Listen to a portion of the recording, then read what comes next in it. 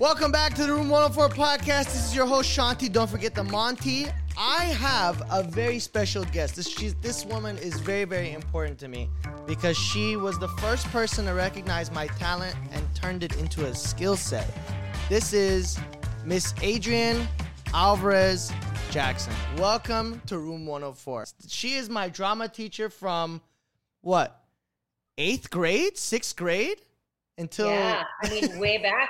Way back.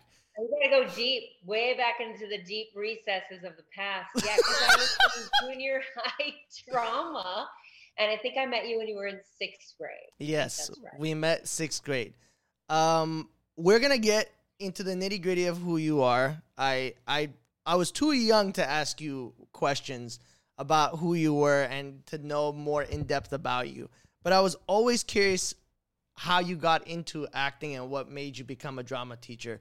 What sparked your interest in the field and in the arts? Well, what sparked the madness, I guess. I grew up in Massachusetts, and I mean, truthfully, we had arts in my family background. My dad was a professional dancer. He was a ballroom dancer.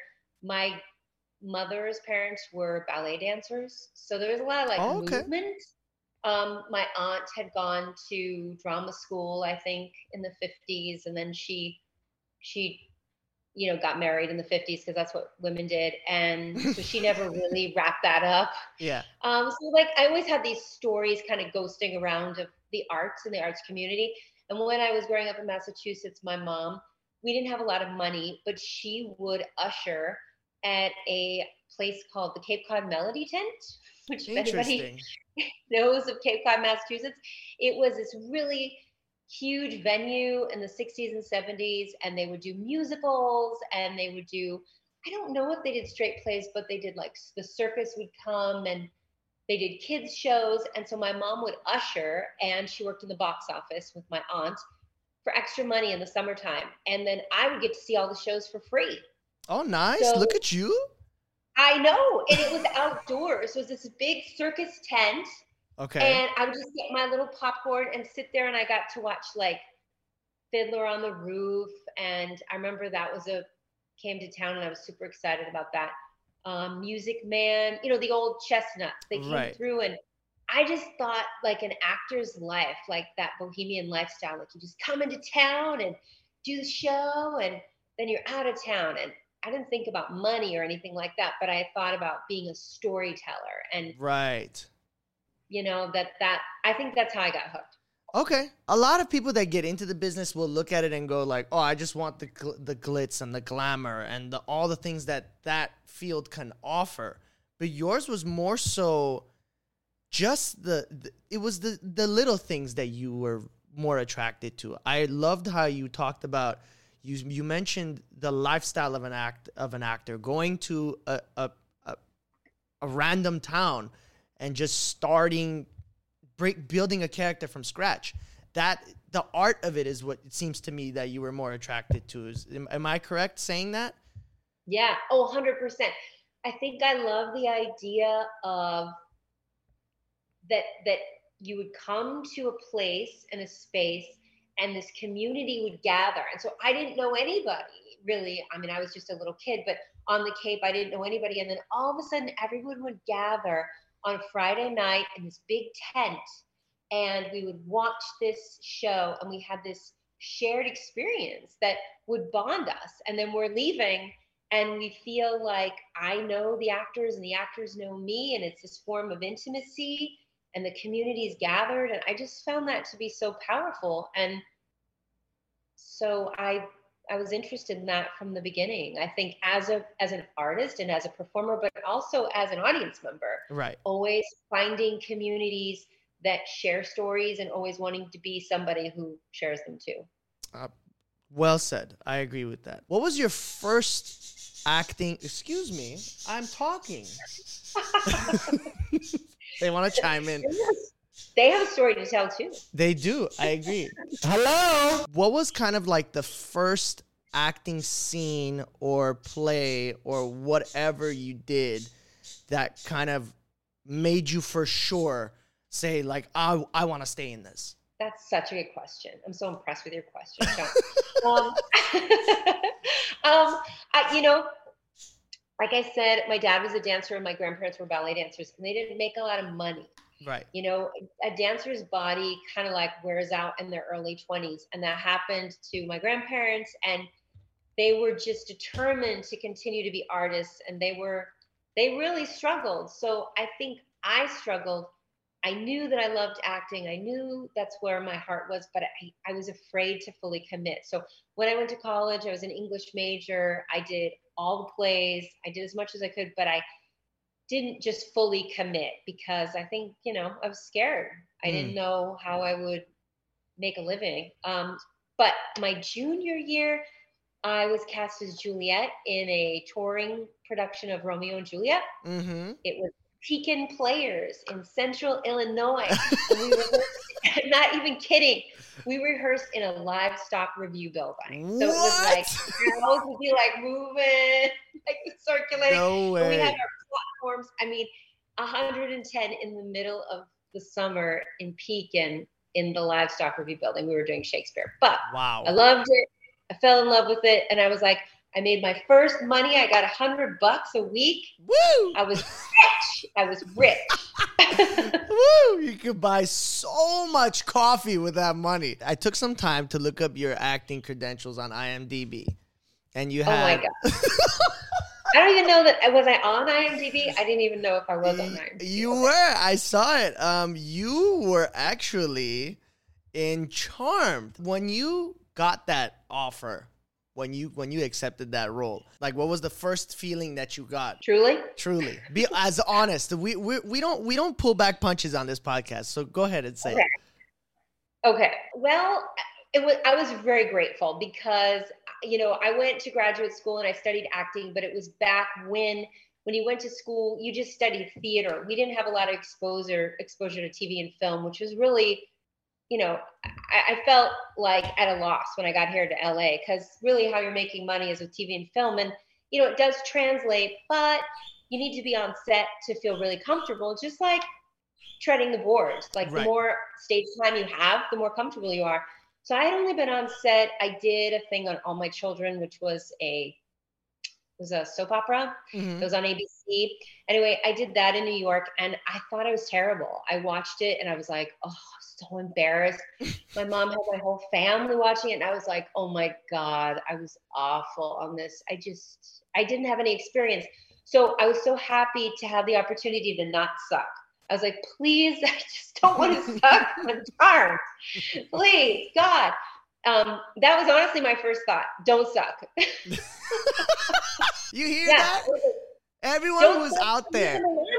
With Alyssa Milano, who was like everybody's dreamboat in the 90s. Yeah. And I was like, oh my God, I can't suck next to Alyssa Milano. That's hilarious. So I'm trying to like follow your timeline. So you were doing Romeo and Juliet. How old were you roughly when you were doing the Romeo and Juliet in Central Illinois? So I went to Bradley University, which is a private school in Central Illinois. Oh, okay. And that's when I did Romeo and Juliet. It was between my junior and senior year in college. And then I took a year, I went and I studied in London and I was part of the Old Globe Theater program there because obviously I was hooked on Shakespeare. And then I went to grad school from 94 to 97. So I was in school forever. And Charmed happened after graduate school. So I moved to LA after graduate school in 1997. So I went to New York. I did All My Children. I did a play. And then I moved to LA.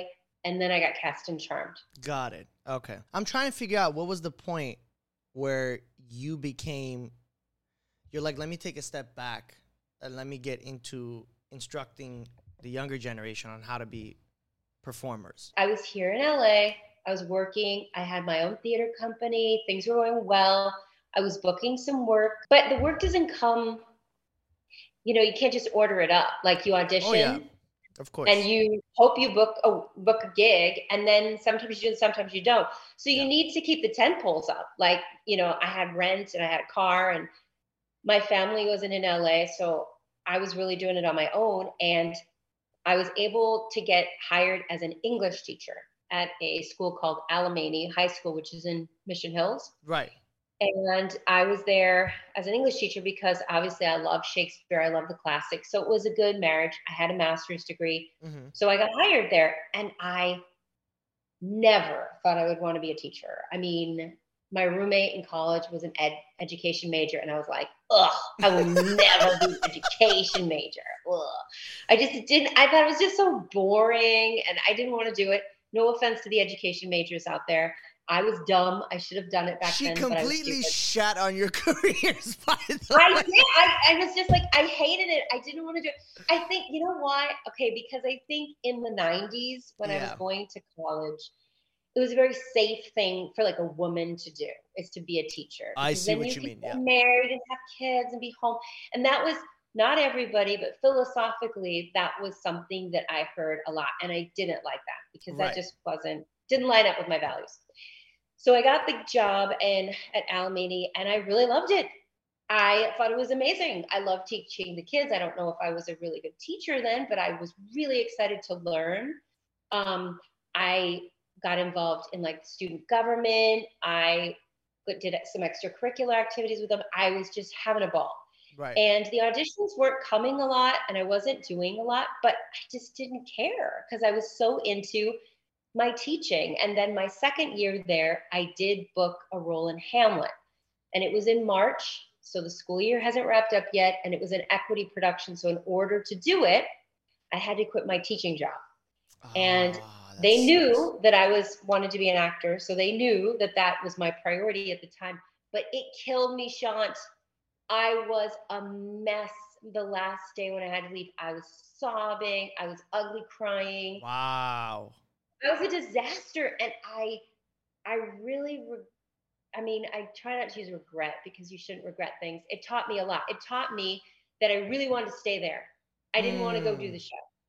I didn't really want to, but I felt like I had to because I was like set up to do it. Right. Know? So you took what you had in that moment for granted until you were about to leave. And then you just understood the value of working with kids. Yeah. And I thought, I'm going to do this show, like the 80 bazillionth production of Hamlet, which is fine. We should be doing Hamlet. There's a lot to learn. But I was like Rosencrantz, and was I Rosencrantz or Guildenstern? I don't even remember. I was one of them. And who cares anyway? And I felt like I dropped these relationships with these amazing kids, with these wonderful students to go off and play a pretty forgettable role in a decent show. It was a decent show, but it came and it went. Right. Whereas building those relationships with students and creating a culture seemed to be something that was more long lasting. That is it's so real. It's such a real feeling to have because you never really know what you have until you're just really, your last foot is about to be out the door. You walked away from something that you were so, as a kid, you were dreaming about being an actress, and you wanted to be on stage and perform. Isn't it ironic that it was something that you didn't even want to be around that ended up pulling you back in? That's what was bigger to you? Well, I think it's like things that you don't know about yourself. Right. Like, I think ultimately I am an artist and I love art, but I am more fired up by service. Right. And I wanted to be of service and serving these kids. And that was something I didn't, or serving people. I didn't know that when I was in college. I just wanted to perform. Right. And so as I grew and I got older and I had these opportunities, I realized that where my heart was in service. Okay. Got you.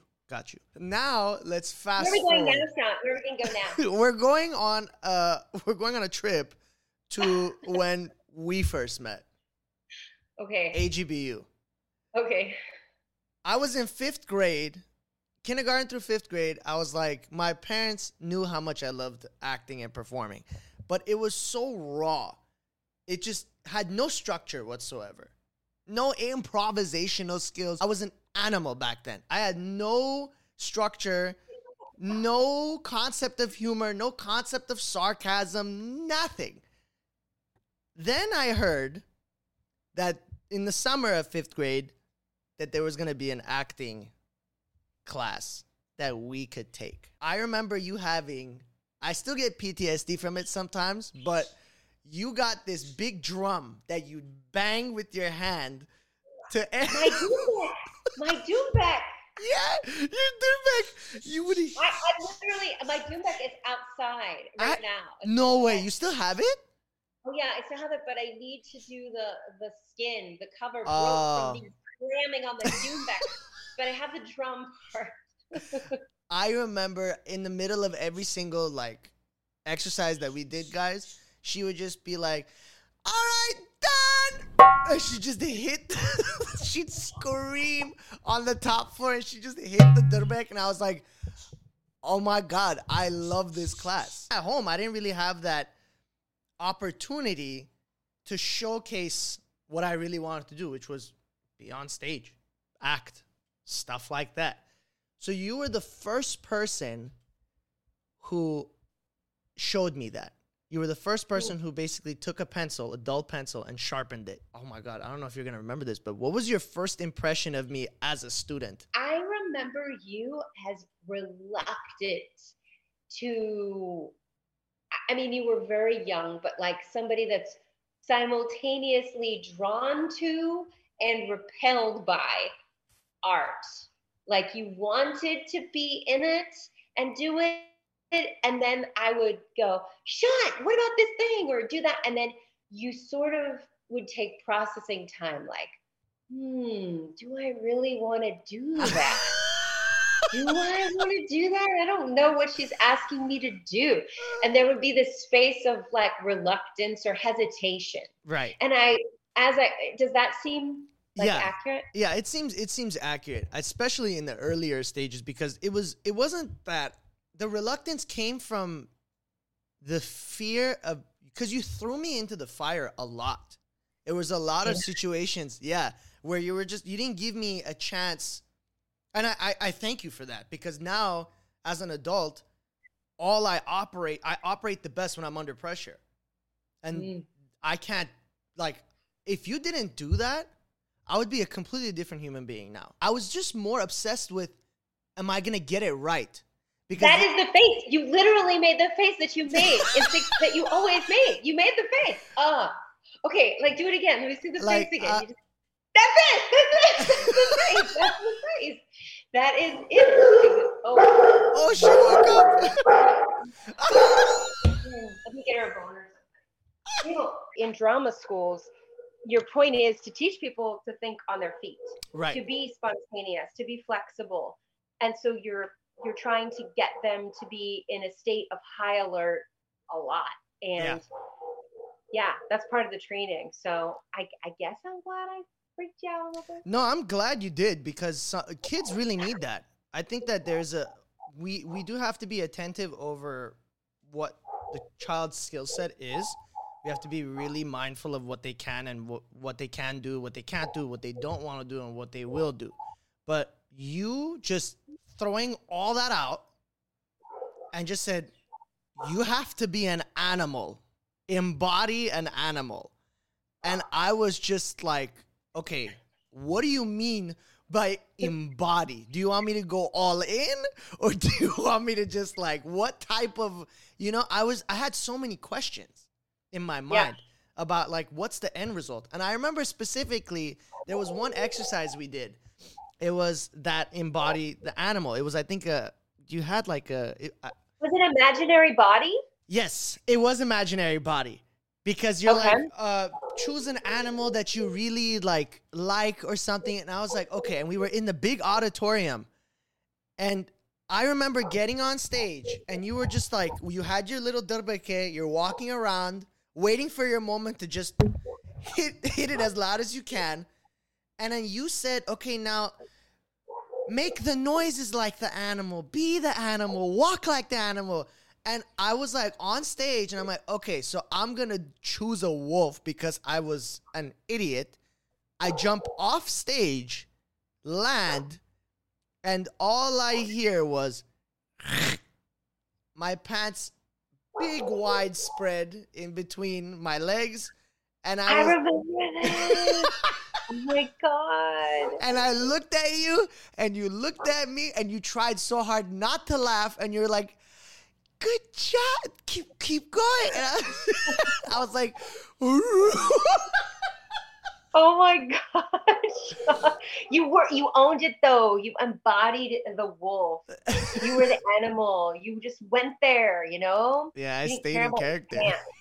What did you do the rest of the day? Did you borrow some pants I from had my costume sweater. I had my sweater and I just tied it around like a belt and I just walked around. And then I had to explain this to my mom what happened. And she thought I got bullied. I was like, no, I literally jumped off of a stage thinking I was a wolf. And she's like, okay, what? And she was freaking. I was like, what do you mean? She thought I was lying.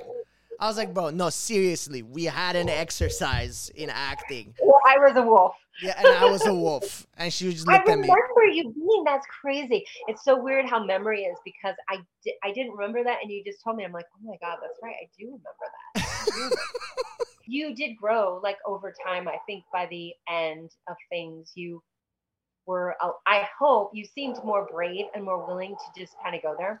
Definitely. Let me drink this real quick. We're going to take a quick little commercial break. Sponsored by no one. Shut up, bro, please. Please. Shut up. Shut the fuck up. Shut up.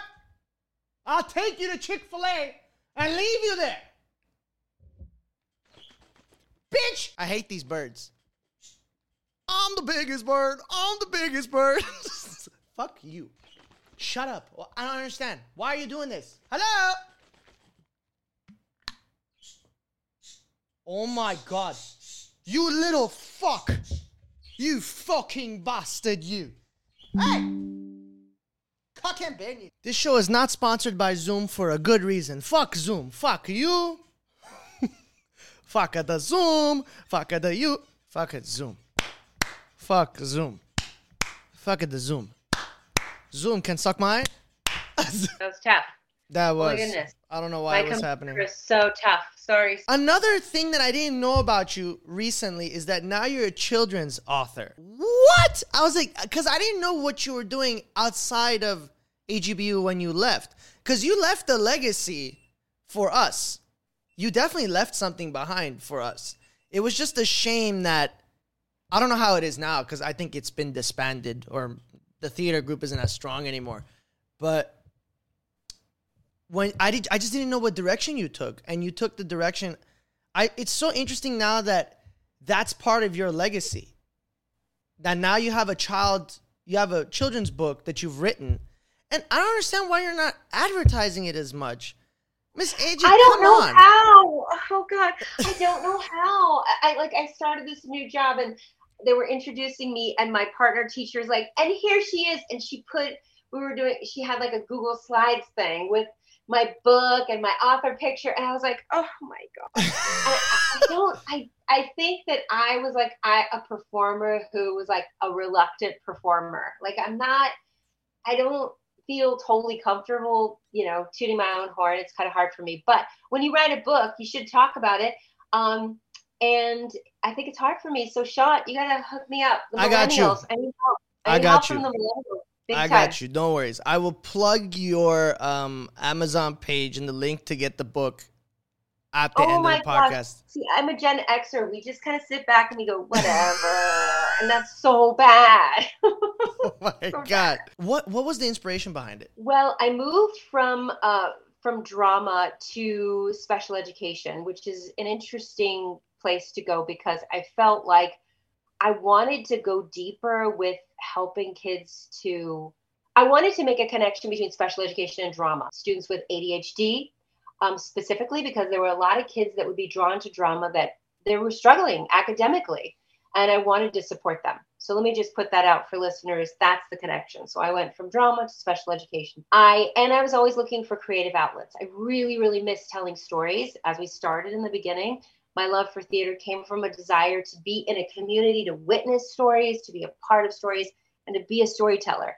And as much as I love special education, I definitely have the need to be creative. And during the pandemic, I know a lot of people struggled with it, but there were gifts for me, and the gift for me was time. I didn't have to go to school to work there in a classroom for 8 hours. I could be online in my class, and then all of a sudden I found myself with time.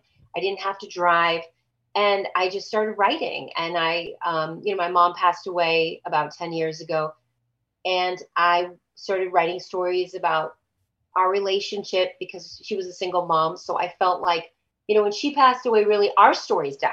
Like, who's going to tell the stories? There was no dad. I don't have a sibling. Yeah. And I started writing, and I started a blog, and I have a website. And then I thought, what if I create a character, a special education character named after my mom? So then her name is Melly Lou. My mom's name was Meldora Lou. And Melly Lou is a fairy, and she doesn't quite fit in. And I don't think my mom fit in. And I think sometimes students that are neurodivergent, they don't feel like they do. And so she's a fairy who doesn't want to fly. Everybody wants her to fly, but she can't. She wants to keep her yellow Converse on. She wants to keep her feet on the ground. Okay. She doesn't like to be flying. She doesn't like to take chances. She gets really scared. She has anxiety. And so that's what I did. I started writing. So I have 3 of them, actually. One's been published, and I have 2 more in the can, ready to come out spring 2024. Hell yeah. They're children's books. So it's basically emergent readers. They're early readers for young kids, a picture book, and it's done in rhyming. There's a rhyme scheme. Oh, okay. Okay. That's adorable. That's cute. Thank you. I think that's very inspirational. A lot of people will just, when they leave a job or they'll leave something behind that they've spent hours and hours, blood, sweat, and tears into making. And to me, that's definitely what you did in AGBU as a drama teacher. You weren't just a drama teacher. You created an acting culture at AGBU, for sure. And for you to still have bits and pieces of that, remnants of it, the basis of it, the foundation of it, and found a way to connect it to another passion that you had, that takes a massive amount of patience and a massive amount of work. And you did it. And now you're here on a podcast with me. Wow, we've come full circle. You're gonna make me cry. No, oh my don't. Gosh. No, that's it is hard, but I think as artists, I mean, you yourself, we have stories to tell, and we have our passions, and our energy needs to be put forth in positive ways. And not everybody can do it. Not everybody can do it. It does take a lot of energy and bravery. Yeah. So I try to live by my own words. I try to push myself in the same way I push my students. What is your final kind of advice that you would give to people who are aspiring to come out of their shell, or really people who just are not there yet to come out of their shell, to be and blossom into whoever they want to be? What is your advice for the younger generation who might be struggling with identity issues now, or don't know what they want to do? Okay. No pressure here or anything, but I'll give it my best shot. I would say to be brave. To be brave. Life isn't supposed to be perfect, and things aren't supposed to roll out in a neat and tidy way, and they rarely do.